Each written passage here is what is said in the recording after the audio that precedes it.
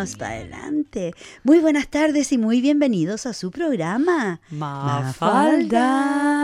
Hoy día 22 de septiembre del año 2023. Les estamos saludando desde su radio comunitaria, Radio 13R, ubicada en el 855 de su dial AM y también digital en el sitio web www.3cr.org.au. Y antes de continuar con el programa de hoy, por supuesto, vamos a dar comienzo, como todos los viernes, con un reconocimiento, por supuesto, a los guardianes de esta tierra, a la gente Gurungeri de la nación Kulin, como los guardianes tradicionales de la tierra en que vivimos y trabajamos, y desde donde está ubicada la Radio 13R, ya que la soberanía de este territorio nunca ha sido cedida, ya que esta fue y siempre será tierra aborigen. Y estamos acá con Cristina Porta. Hola, todo el Cristina. mundo, hola Vicky. Y con Vicky Ferrada. No sé por qué todos me dicen Cerrada. Y yo digo Ferrada, no pueden decir Fe. No. Mi apellido comienza con Fe, porque yo tengo mucha fe. Claro, Ferrada no, nadie de verdad. Cerrada. Así es. Bueno, estamos contentas de estar acá de nuevo, como todos los viernes, por supuesto, siempre trayendo una maleta llena de noticias y de conversaciones, porque esta hora, desde las 6:30 a las 7:30, conversamos con Cristina, así deberíamos llamarnos, conversando con Cristina. Sí, ¿no?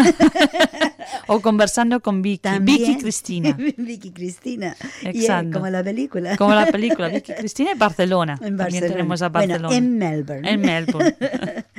Bueno, hoy día es especial, como todos los viernes son especiales para nosotras, porque estamos acá compartiendo hasta ahorita con ustedes en una tertulia, conversatorio, como lo quieran llamar, donde les traemos un montón de novedades, aclaraciones, denuncias y de todo lo que ustedes Y quieran. también compartir las cosas bonitas que nos pasan, Por supuesto. que tocan a todo el mundo, ¿no? Porque yo Sí. estoy aquí con mucha curiosidad, tú lo sabes, Ya. para saber lo que pasó el 18, ¿qué fue el 18? Ahora, Fue el 16. 16. Iba a decir 18, no puede ser. Bueno, hay una canción 16. que dice, lo que pasó, pasó.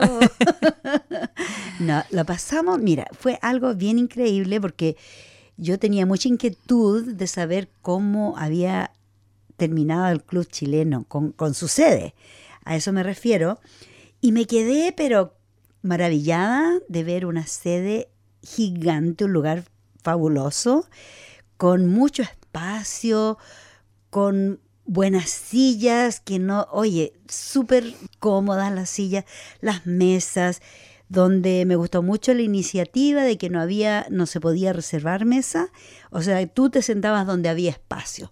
Y si llegabas con tu familia de 20 personas, se sentaban todos a la mesa, y si no, si tú ibas con solamente un amigo, compartías la mesa, y así es como conocí gente que nunca, chilenos, por supuesto, en su mayoría, que nunca no había visto ni hablado con ellos, y nos dio esa oportunidad de entablar nuevas relaciones con gente. Qué bonito. Muy hermoso. Mira, también quedé impresionada, aparte del espacio gigante, muy grande, tenían adentro unas tiendas de ropa y, bueno, la verdad yo no tuve ni tiempo de ir a mirar porque me encontré con tanta gente que tú no te ves por años, que al final tú te estás dando abrazos a cada rato y emocionada de ver esa gente que no ves de otra manera. No tienes tiempo para todo, ¿no? No da el tiempo. Además, cuando tú vas con las ganas de ir a bailar y de ir a tocar, el tiempo no da para todo. No, pero llegaste a tocar.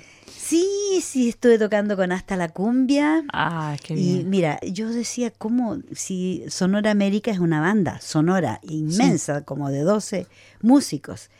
Y yo dije, esa banda, la última vez que lo escuché, me parece que fue cuando cerraron el Bull Ring. Que yo fui a verlos, fui al cierre de un lugar icónico, porque el Bull Ring era donde todos llegaban, Claro. donde se conocieron montones de parejas, entre ellos mi hijo Lawson con su esposa Yasmin. Ellos se conocieron en el Bullring y ahora felizmente casados con 2 hijos ya teenagers, y así como ellos, mucha gente conoció a su pareja y Sonora América era una banda que estaba regularmente ahí todas las semanas, se puede decir.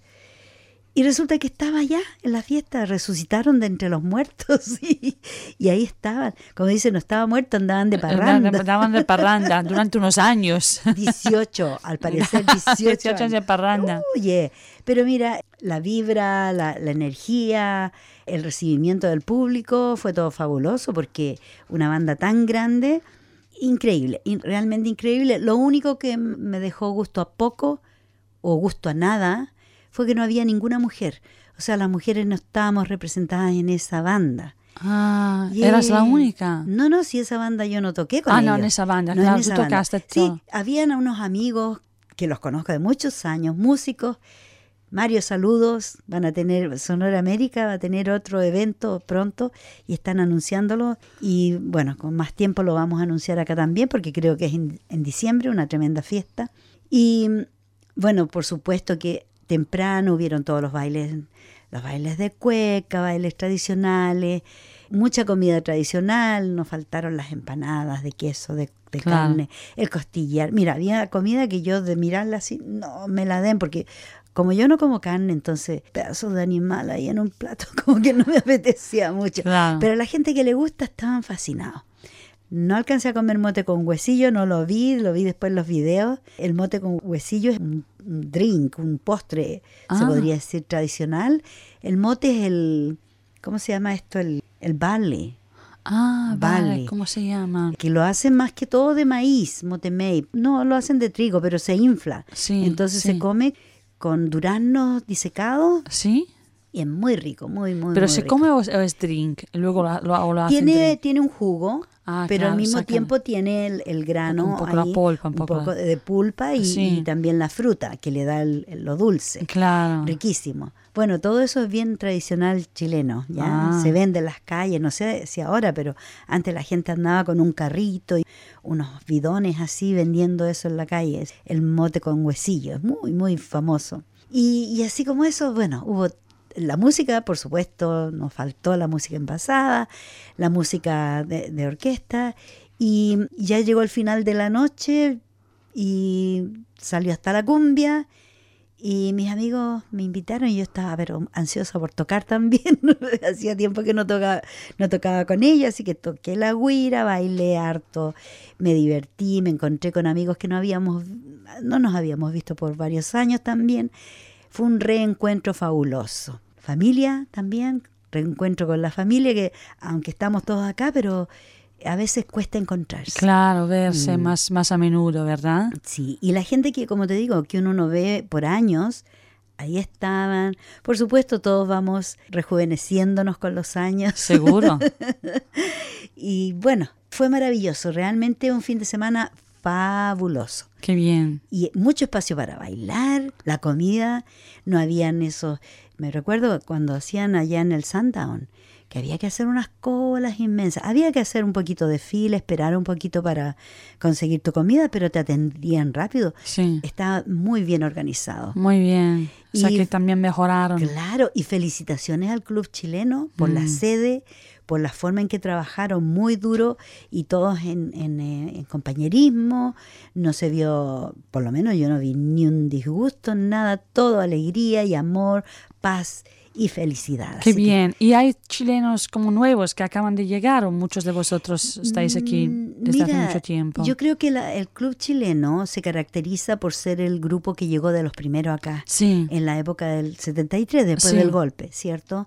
Y por supuesto que llega gente, se ha ido renovando, pero la gente joven, yo creo que les costaba un poco llegar. Si no manejas, cuesta llegar en transporte público. Claro, y muchos no tienen coches, los nuevos. Y además está un poquito retirado para los que vienen, por ejemplo, en Springville, les cuesta llegar allá. No, claro. Los que viven en el sureste, les cuesta llegar.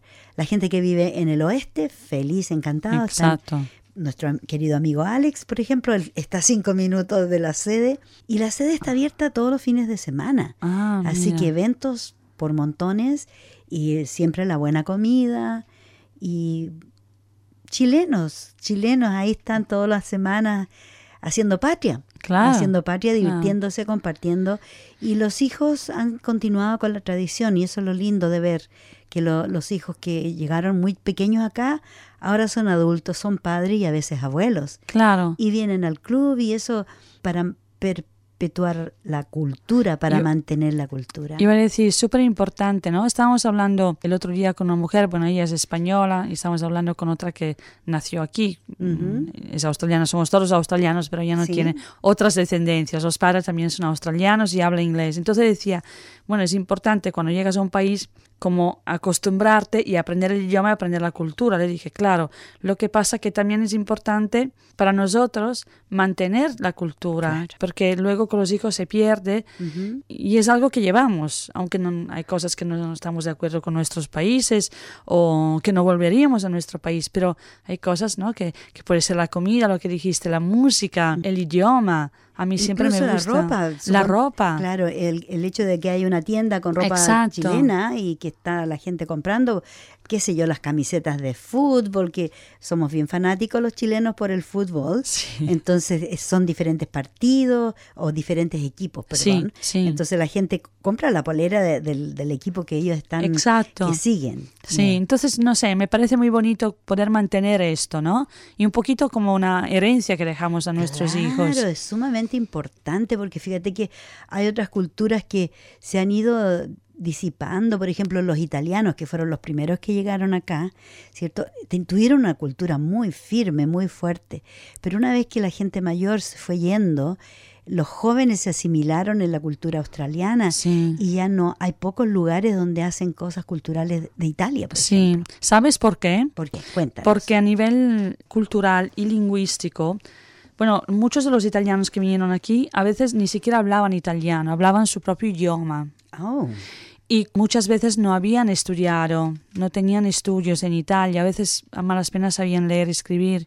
Y lo pasaron tan mal que culturalmente intentaron hacer de todo para que los hijos se acostumbraran a la cultura de aquí y al idioma. Cierto. Entonces sí que los hijos hacían un poco la función de intérpretes con los padres para ayudarles en esto, pero luego como que le daba vergüenza, siempre vivían con ese sentido de vergüenza, a diferencia, por ejemplo, de los griegos, que siempre han sido muy orgullosos de su cultura. Los italianos no. Y lo que tú dices, muchos italianos, una vez que han tenido hijos, o aunque sea que los hijos han nacido en Italia, han venido de chicos, ya perdieron el idioma porque no continuaron a hablar el idioma. Claro. Porque tenían vergüenza porque ni siquiera hablaban italiano. Hablaban su dialecto. Claro. ¿Hay muchos dialectos en Italia? Muchísimos. Hay 21 regiones, mínimo hay 21 dialectos. Wow. Mínimo. Pero hay diferencia, por ejemplo, dentro de la misma región, de un dialecto a otro, de una ciudad a otra. Pero cada región tiene su dialecto. Y algunos tienen más influencia árabe. En el sur, en el norte, por ejemplo, mi dialecto de Milán tiene más influencia de parte francés, en parte de la ex Yugoslavia. Tenemos muchos sonidos, muchas palabras de la ex Yugoslavia.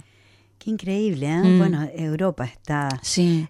Europa la dividieron por una cuestión geográfica nada más, porque Europa debería ser un solo todo uno casi, un país, ¿no? ¿cierto? Como es América, porque debido a las diferentes invasiones fueron dividiendo los territorios, como por ejemplo ahora se sabe de que Estados Unidos está asustado de que dicen que México quiere retomar Texas, que le pertenecía a México. Exacto. ¿Cierto? Exacto. Y hay mucho territorio que dicen entre comillas, que se lo robaron a México. Entonces ahora los mexicanos se están preparando con armas y Estados Unidos está tiritando pensando, vienen a quitarnos el territorio. Ahora, todos se están preparando con armas y eso es lo que a mí me da mucho, no tanto temor, me da rabia de que se gaste dinero en submarinos atómicos, en aviones supersónicos, en armas ¿para qué? Claro. Las armas las están preparándose ¿para qué? Para usarlas, creo yo. Es que es esto, y además, como estamos en contra, hablo para las dos, ¿no? De cualquier forma de violencia, siempre creo que atacar a alguien porque te atacaron no es la solución, ¿sabes? Si alguien te ha hecho algo malo, no es haciendo algo malo que resuelves el problema realmente. Después de muchos años, ¿para qué sirve? Realmente, ¿qué diferencia hace volver a retomar un trozo de tierra? Claro, y yo pienso que es una mala inversión porque en vez de estar gastando en tantas armas, ¿cierto? En este minuto tenemos un problema gravísimo de nutrición en el mundo, de vivienda. Hay una escasez increíble aquí, una escasez increíble de viviendas. Sí. Acá en Victoria, que es uno de los estados que ha ido creciendo en una forma exponencial, que le llaman, de que se ha desbaratado, se ha desbordado el crecimiento. Y el precio, los precios, como consecuencia, los precios han ido a las estrellas. Así es, y ya que mencionamos eso, ¿qué tal si hablamos un poquito de lo que salió en el Facebook hoy día del señor Daniel Andrews? Yo sé que hay algunos que no les gusta, no importa, a mí sí me cae bien, ha hecho cosas buenas como todos y también ha cometido sus errores como todo el mundo, como todos los políticos, ¿cierto? Pero lo importante es que van a imponer sanciones. A ver, cuéntanos, ¿tú sí, bueno, sí, yo leí su nota, como se llama, el post que él puso en Facebook, y dice, we are banning all types of rental bidding for good, que quieren eliminar cualquier forma como apuesta, ¿no? Se dice, de apuesta para siempre en el alquiler. Y yo te cuento que solo cuando alquilé hace 2 años, tuve que alquilar. Y también era un poquito quien ofrecía más. Si dabas 6 meses en adelantado, conseguías... Porque si no, no te daban. Era muy complicado. Con todo lo que tengo trabajo. Imagínate cuando no tienes. O sea, teníamos poder adquisitivo, podíamos pagar. Claro. Y podíamos pagar era el 25% de nuestro sueldo, no era más. O sea, estamos dentro de todas las normas. Pero aún así, era muy complicado. Sin embargo, ahora están hablando de que la gente puede pagar arriendo, aún si paga el 55% de su ingreso en arriendo.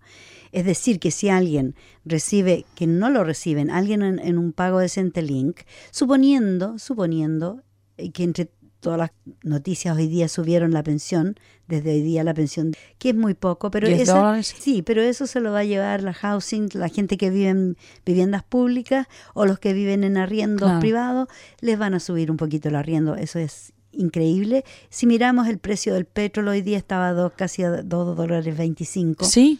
Entonces todo sube, te suben unas gotas de unas migajas y te suben los precios, pero en forma extraorbitante. Entonces, con este asunto de que te dicen, no, si usted puede pagar el 55% de su ingreso en arriendo, es decir, si tú ganas $1,000 a la quincena, tú puedes pagar, según ellos, $550 de tu ingreso en arriendo. Claro. Y tienes que vivir con el otro, con los $450 restantes. ¿Para comida? Transporte, medicinas, las utilities. Exacto, gastos de casa. Gasto de internet, que eso es parte de todos los gastos ahora. Exacto. Es un gasto extra, pero todo el mundo tiene de alguna manera que tener internet en su casa, ya sea porque tiene estudiantes o por problemas de salud, por lo que sea. Ahora es parte ya, gas, electricidad. Es necesario, casi necesario, diría que es necesario. Es crucial, es cierto. Sí, no podrías trabajar sin eso. Exacto. Entonces hemos llegado a un momento en que la gente estaba abusando de esa falta de viviendas para decir los que tienen viviendas para arrendar, investment properties, o sea, que invirtieron en comprar viviendas o comprar casas o terrenos, lo que sea. Entonces dicen, bueno, le sube el arriendo a esta persona y yo gano más para mi bolsillo y si la persona me ofrece 3 meses de arriendo anticipado o 6 meses, yo le doy el arriendo a esa persona. O si me ofrece más. Si me ofrece más. También, claro. Porque puede ser que sean nunca 1,000. En estos momentos nadie paga $1,000 de arriendo. Solo en viviendas públicas puede pagar a lo mejor a la quincena. Pero las personas que pagan, qué sé yo, $2,500 al mes, ¿cierto? Si alguien ofrece 4,000, por supuesto le iban le estaban dando preferencia Sí. a esa persona. Pues todo eso, según Daniel Andrews, Va a estar prohibido. va a estar prohibido. Lo que me preocupa, Vicky, que aunque esté prohibido, yo creo que es muy difícil controlarlo, ¿sabes? Sí. A la larga, no digo imposible, pero imagino que no va a ser fácil. Al menos que, por ejemplo, si yo aplico y tú aplicas y ves que yo ofrezco el doble y te enteras, una forma para enterarse, lo digo por si alguien está buscando arriendo, por ejemplo, tienes una arrienda, una casa en, no sé, estamos en Fitzroy, pues en Fitzroy por 400 por semana y luego se alquilan, no te la dan y se alquilan desde realestate.com.au o domains donde los anuncian, puedes ir a mirar si ha sido alquilada y por cuánto sale el precio. Sí. Entonces esa es una forma de enterarnos y de denunciar. Lo digo para que podamos denunciar el caso. Y yo creo que también las autoridades están tomando cartas en el asunto de esa manera. Así es como pueden saber, porque como tú dices, el domain .com y el otro el realestate.com son lugares donde la gente normalmente todos buscan arriendo en eso. Ahora también hay otro que es el Gumtree, también aparecen personas independientes sin ir a través de un real estate, pero que a veces es arriesgado también. Sí, claro, a veces es un poco arriesgado esto, ¿no? También el Facebook Market, también a veces aparecen, aparte de vender cualquier cantidad de cosas, también aparecen arriendos, pero también no hay mucha regulación en ese mercado y por lo tanto es arriesgado. Bueno, la verdad es que se podría alquilar de esta forma, lo digo más que nada para la gente que necesita, a lo mejor encuentra para menos, pero siempre, aunque alquilen con un privado, siempre pueden pedir por un agreement, que firmen un contrato. Tú puedes firmar un contrato, aunque no sea a través de una agencia. No, siempre hay que hacerlo. Claro, entonces... Es obligación. Exacto. Si una persona que arrienda no te da un contrato firmado, es ilegal. Exacto. Entonces, y le cobran una multa. Si la persona hizo un contrato así de palabra, puede ir al VCAT, que es el Victorian Administrative Tribunal. La gente se puede quejar y le pasan una tremenda multa al que está arrendando sin un contrato. Claro. Eso es totalmente ilegal en estos momentos. Sí, pero a mí me pasó. En principio, cuando llegué aquí, que buscaba y una mujer me quería alquilar, era barato. Claro. Y de hecho había un estudiante dentro, más barato que los otros, pero ella quería la plata en la mano. Y yo le decía, no puedo hacer nada. Y además en ese momento justo estaba con Centerlink me daba alguna ayudita. Claro. Me dijo, bueno, pero lo que te ahorras así. Le dije, no, yo no. Pero mira, aunque tú pagues al contado a la persona, el contrato de arriendo es independiente. Claro, no, pero ella no quería, o sea, quería todo. Que firmaras, claro, que no resultara que ella estaba alquilando ni nada. No, eso es hacer mercado negro con las viviendas. Bueno, así si que ahora puedo decir, era italiana, desgraciadamente. A lo latino también, porque a lo latino, ¿no? Un poquito. Pero es esto, pero es importante tener en cuenta esas cosas. Pero es una lástima porque también 55% a mí me preocupa mucho. Es preocupante, por eso es que hay una crisis ahora, porque la gente no puede. Y lo peor, fíjate que es que puede que alguien te arriende por el 55% de tu ingreso. Pero después de un par de meses ya la persona no puede seguir pagando el arriendo. Y eso es lo que iban añadiendo, claro. Y al final no pagó el arriendo este mes, o pagó menos, o lo que sea, se va acumulando, la llevan al VCAT, que es el tribunal que ve este asunto de las deudas de arriendo, y si no ha pagado, en algunos casos te dan la oportunidad de pagar de a poco. O sea, claro que si alguien no pudo pagar 2.000, no va a pagar 2.200 con lo atrasado. Se le hace difícil. Pero si la gente puede pagar un poquito más, puede hacer un convenio de pago por lo atrasado. Claro. Pero eventualmente, si esa persona no tiene un ingreso suficiente para solventar todos sus gastos y más encima pagar el arriendo, va a estar con ese problema de que va a estar pagando menos y se va a atrasar. Exacto. Y eventualmente van a darle una orden de posesión al dueño del lugar y la persona la van a echar. Sí, pero mira, también por el otro lado, he visto casos, no digo que sean todos así, sobre todo cuando estaba muy involucrada con la coop de housing, que son cooperativas, y puede ser que tengas un departamento, como puede ser que tengas una unit o una casa, depende de cuántos niños tienes, cuánto grande es la familia. Y lo único que es una cooperativa significa que tienes que ser miembro, tienes que pagar $1 para ser miembro, y prácticamente tienes que ir a unas reuniones cada 3 meses, una reunión cada 3 meses, y ya está. Pero pagas igual que en las casas públicas, y había gente que no aceptaba.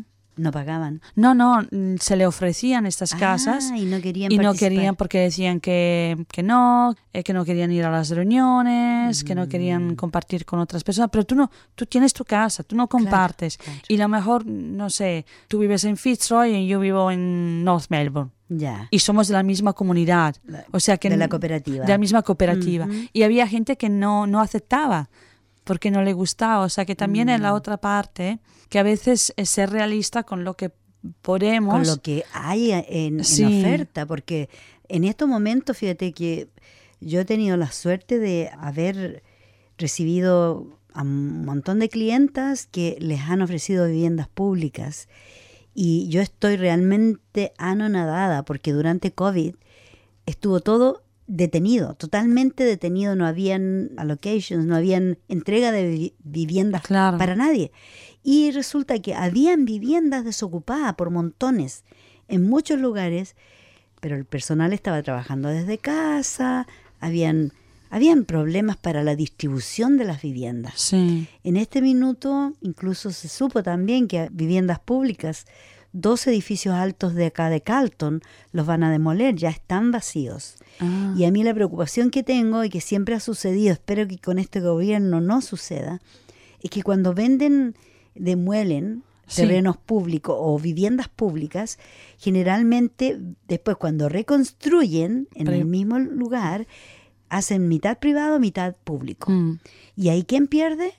Es la gente. Claro. Porque de hecho venden la mitad del terreno, se los venden a privados. ¿Qué es lo que quieren? Hacer dinero. Sí. Pero son derechos que el pueblo australiano ha ganado a través de las luchas sindicales, de las cooperativas, claro. de las asociaciones de arrendatarios, que mucho tiempo atrás este hombre Kenneth le sacó los fondos, le quitó los fondos y cerró 37 asociaciones acá en Victoria, y eso fue un impacto bastante serio porque no había nadie que abogara por la gente, por los arrendatarios públicos. Sí. Entonces siempre existe ese peligro.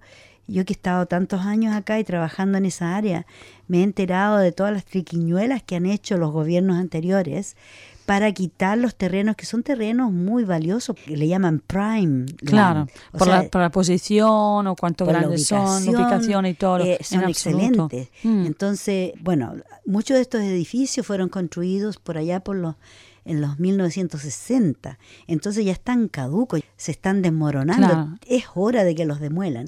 Lo importante sería que hubiera un seguro de que van a construir, seguridad de que van a volver a construir viviendas públicas. Claro. Porque las listas de espera son inmensas. Sí. Inmensas. No. Hay áreas donde la espera es 30 años, sí. 40 años es esperando imposible. por una vivienda. Imposible. Además, siempre pensando que cuando una persona no tiene una vivienda estable, porque no nos enteramos la gente que es homeless, entre comillas, porque muchos hacen couchsurfing, entonces se quedan a dormir un poco de un amigo, un poco de otro, una familia. Pero eso no es tener vivienda, no es tener casa, es tener un techo nomás para pasar la noche. Claro, pero vas con tu mochillita cada vez por un lado. Y mucha gente que duerme en sus vehículos. Sí, mucha gente. Mujeres que a veces escapan violencia familiar, tienen que dormir en su coche, en su vehículo, porque no tienen otra alternativa, porque los refugios están llenos, o porque no quieren a veces, o no saben, no están enteradas de que hay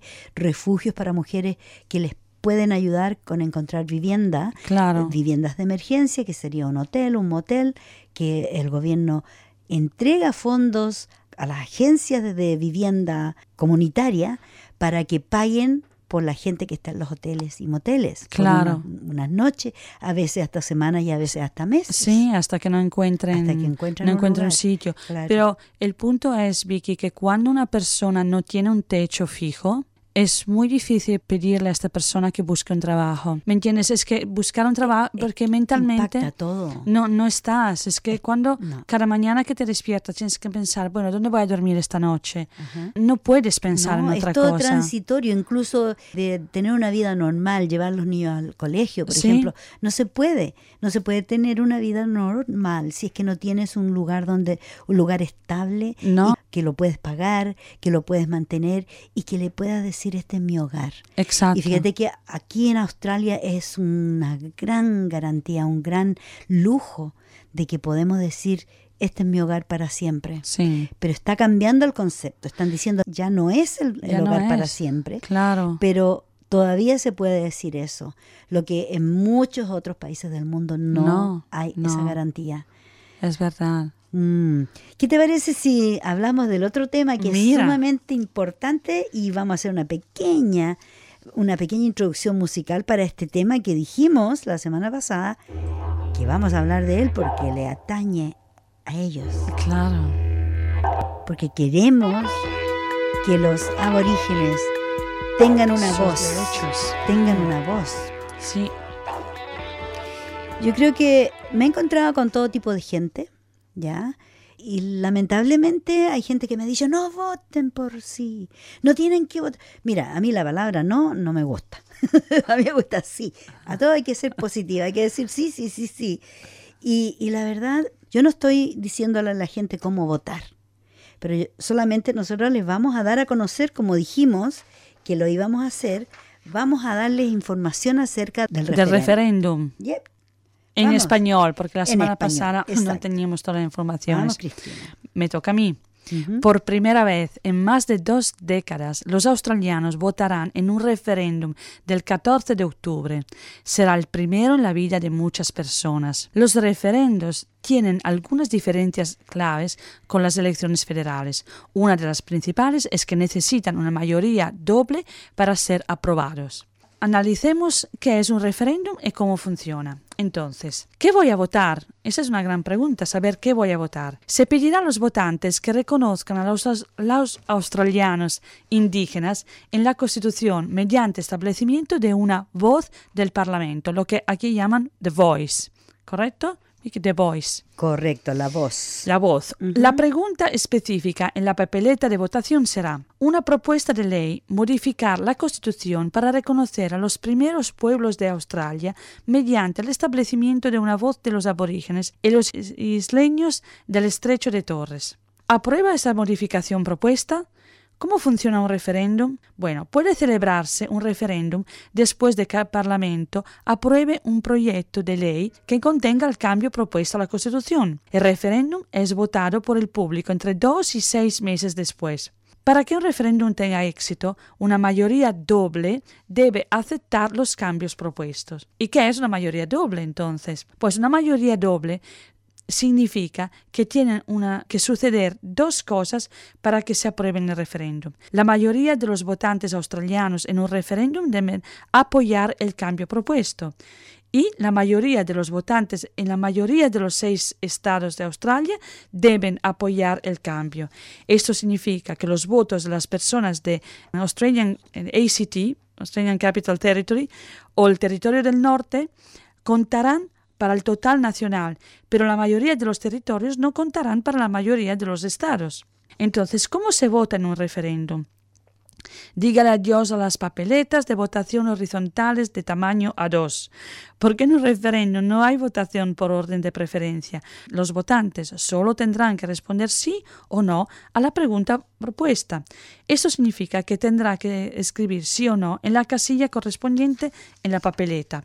No numerarás ninguna casilla ni la marcarás con símbolo como garabatas o cruces.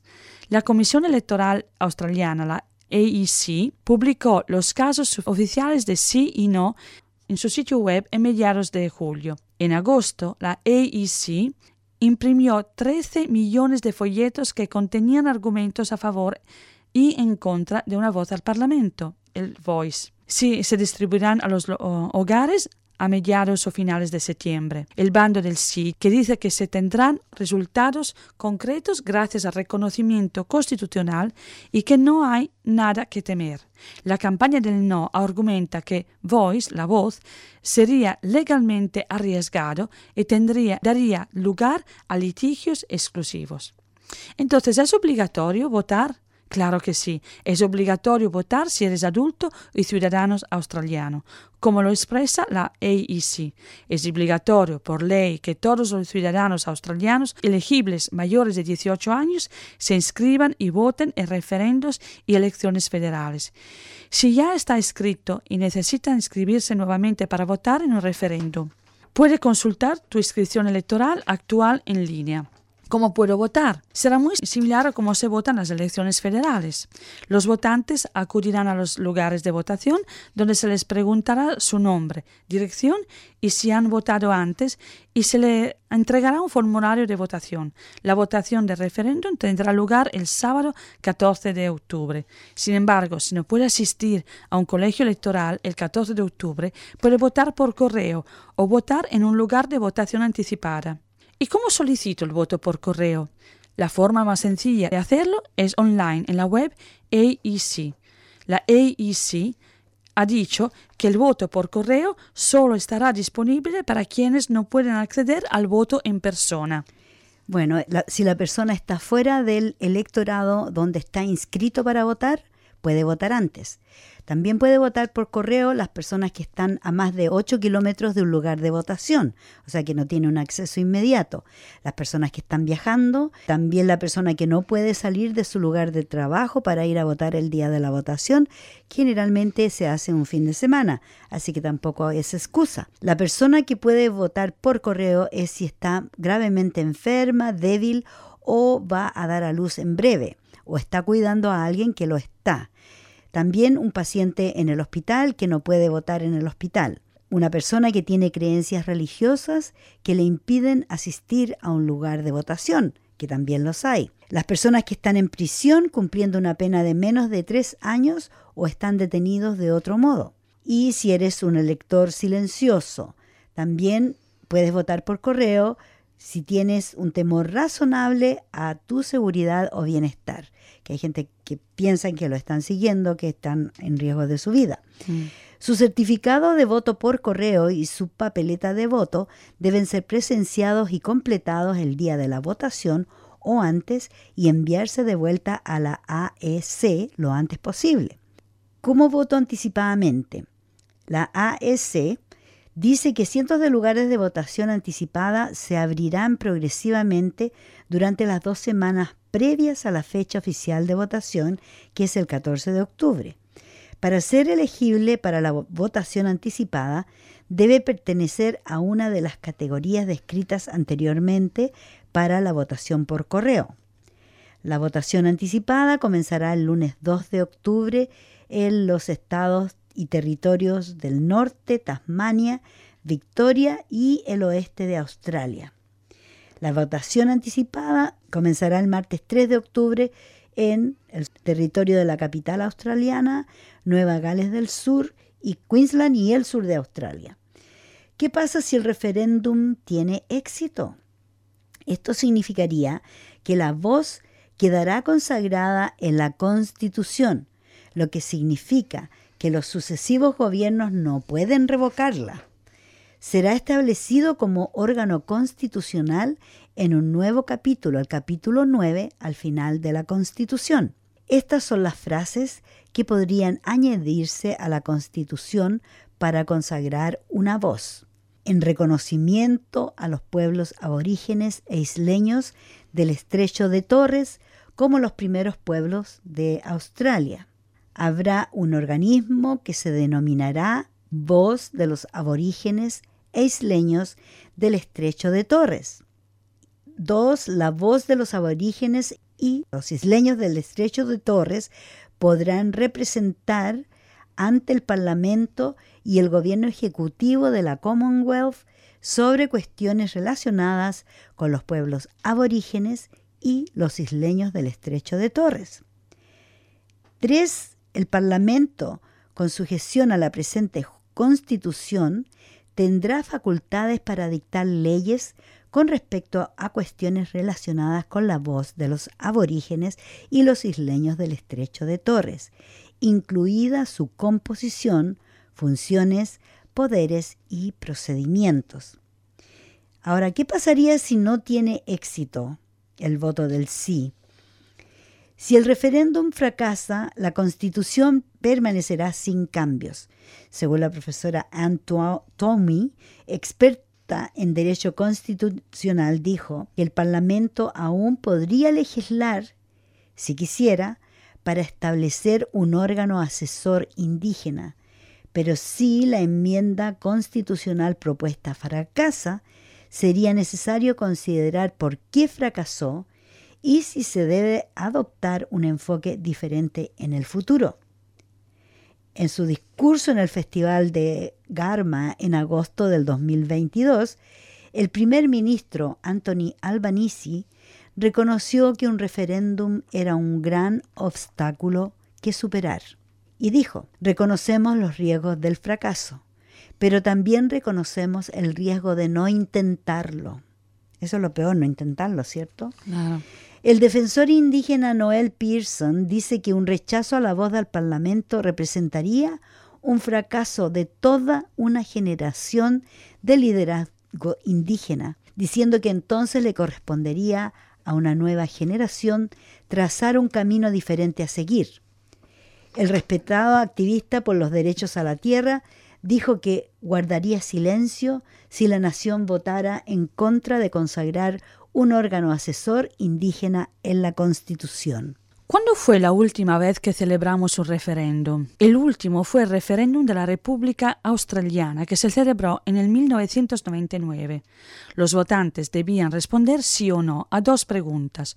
Uno preguntó si se debería modificar la Constitución para establecer a Australia como una república, reemplazando a la entonces reina como nuestra jefa de Estado por un presidente australiano designado por 2/3 de los miembros del Parlamento Federal. La otra pregunta fue si se debería insertar un preámbulo en la Constitución agregando una redacción. Ambas preguntas de referéndum fueron rechazadas. Un total de 54,87% de los australianos votaron no a que Australia se convirtiera en república y un total de 60,66% de los votantes se opusieron a la inserta del preámbulo. La última vez que se pidió a los australianos que votaran sobre asuntos relacionados con los pueblos indígenas fue en el referéndum del 1967, hace bastante digo yo. Los australianos votaron a favor de enmendar la Constitución para permitir que la Commonwealth incluyera a los pueblos indígenas en el censo, contándolos como parte de la población australiana. La Constitución también se modificó para permitir que la Commonwealth dictara leyes para los aborígenes, que esto fue el momento que cayó el white policy, la política de blanca. Blancos, yeah. Y mientras ellos no estaban incluidos en el censo, esto es importante entender, quiere decir que no existen, y quiere decir que puedes matar a un aborigen y no has cometido ningún crimen. Porque no estaban considerados como parte de la comunidad australiana. Claro. Bueno, una mujer muy famosa, Cathy Freeman, que ella fue la ganadora de la medalla de oro, finalista de los Juegos Olímpicos del año 2000, ella está promoviendo y promulgando el voto del sí, porque ella dice que este momento es un momento histórico y que ella está tan feliz de ser parte de este momento que va a juntar a la gente. Dice que ella urge a todos los australianos de pararse con ella y luchar porque este es un momento histórico. Ella dice, no puedo recordar el tiempo donde el cambio se ha sentido tan urgente, donde el momento ha sido tan fuerte. Desde las pequeñas ciudades algo hay en el aire y se sabe que todos los australianos también lo sienten. Ella dijo esto en una declaración reciente. Bueno, pero ella siempre... Perdona que te interrumpí. Sí, está bien. Ella siempre, quiero decir, fue en favor para la cultura y siempre promulgó, aunque a veces le haya costado, ¿no? Cuando hubo las Olimpiadas, iba a decir, todos nos acordamos, pero Vicky me me mostró que a lo mejor hay gente que ya ha nacido, ya es adulta, y a lo mejor claro, en el año 2000 hace 23 años. Claro. Y mucha gente joven tal vez ni siquiera saben ni conocen que fue Cathy Freeman, que fue algo, un ícono en la historia de Australia, que una mujer aborigen ganara una medalla de oro en la carrera de las Olimpiadas. Fue en Canadá esto. Y lo más increíble fue porque empezó a correr para celebrar de la felicidad con 2 banderas, ¿te acuerdas? Claro. La bandera aborigen y la bandera australiana. Uh-huh. Y allá hubo, John Howard, que era el Prime Minister, no creo que estuvo muy contento, que aprobó mucho la acción. Que mostrara la bandera aborigen. No, claro. Porque este país pertenece al Commonwealth y por lo tanto la corona es más importante que los aborígenes. Exacto. Y es por eso, en este minuto estamos viendo que las uniones, todo el movimiento sindical, están con el sí. La gente los aborígenes que realmente han sufrido discriminación, abuso, también están con el sí. Y yo creo que hay que tomar un poquito de conciencia que este país necesita darle una voz a los aborígenes. Un reconocimiento, Un reconocimiento. Claro. Es que necesitamos que ya es hora de que seamos todos iguales. Y ellos no han sido tratados iguales. Si tú recién leías en 1967 se reconoció a la gente aborigen como personas en este país. Pero después de ese referéndum nunca se hizo ningún otro. Y no quiero decir que no cambiaron cosas, pero el problema es, o el tema es, que cuando se hace un referéndum es darle el poder, pero también darle de pensar a la población, porque una cosa es cuando el gobierno dice, bueno, cambiamos esto y punto, pero cuando se le hace un referéndum es decir, bueno, tú también eres responsable, tú también tienes que entender lo que está pasando, claro, y hacerte cargo. Uh-huh. Y yo he visto casos, a lo mejor hace como 3 o 4 años, la verdad no he vuelto a seguir porque no me interesa lo del 26 de enero, uh-huh, gente que ha sido entrevistada y aún no sabía el por qué se celebraba el 26 de enero, uh-huh, y que los aborígenes son los indígenas, son las personas que vivían aquí antes. Y las personas afectadas que fueron invadidas ese día. Claro. Y que en vez de ser un momento de celebración, de júbilo, es un momento de luto porque vinieron a masacrar a la gente que estaba a cargo de esta tierra, que estaba cuidando la Pachamama en esta parte del mundo. Exacto. Y sin calcular que hicieron el referéndum en el 67 y pasó la ley, prohibió el White Policy, pero hay que tener en cuenta que la generación robara siguió hasta bien dentro de los años 70. Yo tengo conocidas amigas jóvenes, más jóvenes que yo, que han descubierto cuando tenía 20 años de ser aborígenes. Y que habían sido adoptadas o vendidas o robadas. Seguro robadas por los padres. Claro. Y entonces crecieron pensando, bueno, una familia buena que me trató bien, me adoptó porque mis padres no me querían, uh-huh, o no podían, y nada de todo eso. No, y eso es un trauma. Mentira, claro, porque de esa manera pudieron sacar a los niños de las familias. Decían que los aborígenes no sabían cuidar a sus niños. Habían cuidado a sus niños por milenios y recién cuando llegaron los europeos se dieron cuenta que eran puros criminales en los comienzos. Bueno, fueron los convictos que venían, porque si no salían de Inglaterra en un barco para Australia, se pasaban todo el resto de su vida en la cárcel. Exacto. Entonces vinieron acá a masacrar, a hacer un genocidio con la gente aborigen, como lo hicieron también los europeos en toda Latinoamérica. Exacto. O sea que un poco después, pero al mismo tiempo fue la misma historia, se repite. Claro, iba a decir, lo único que es esto, que la historia de Australia es más recién y por un lado piensas, si pasó en Latinoamérica, pasó en África, ¿cómo no hemos aprendido y volvemos a repetir?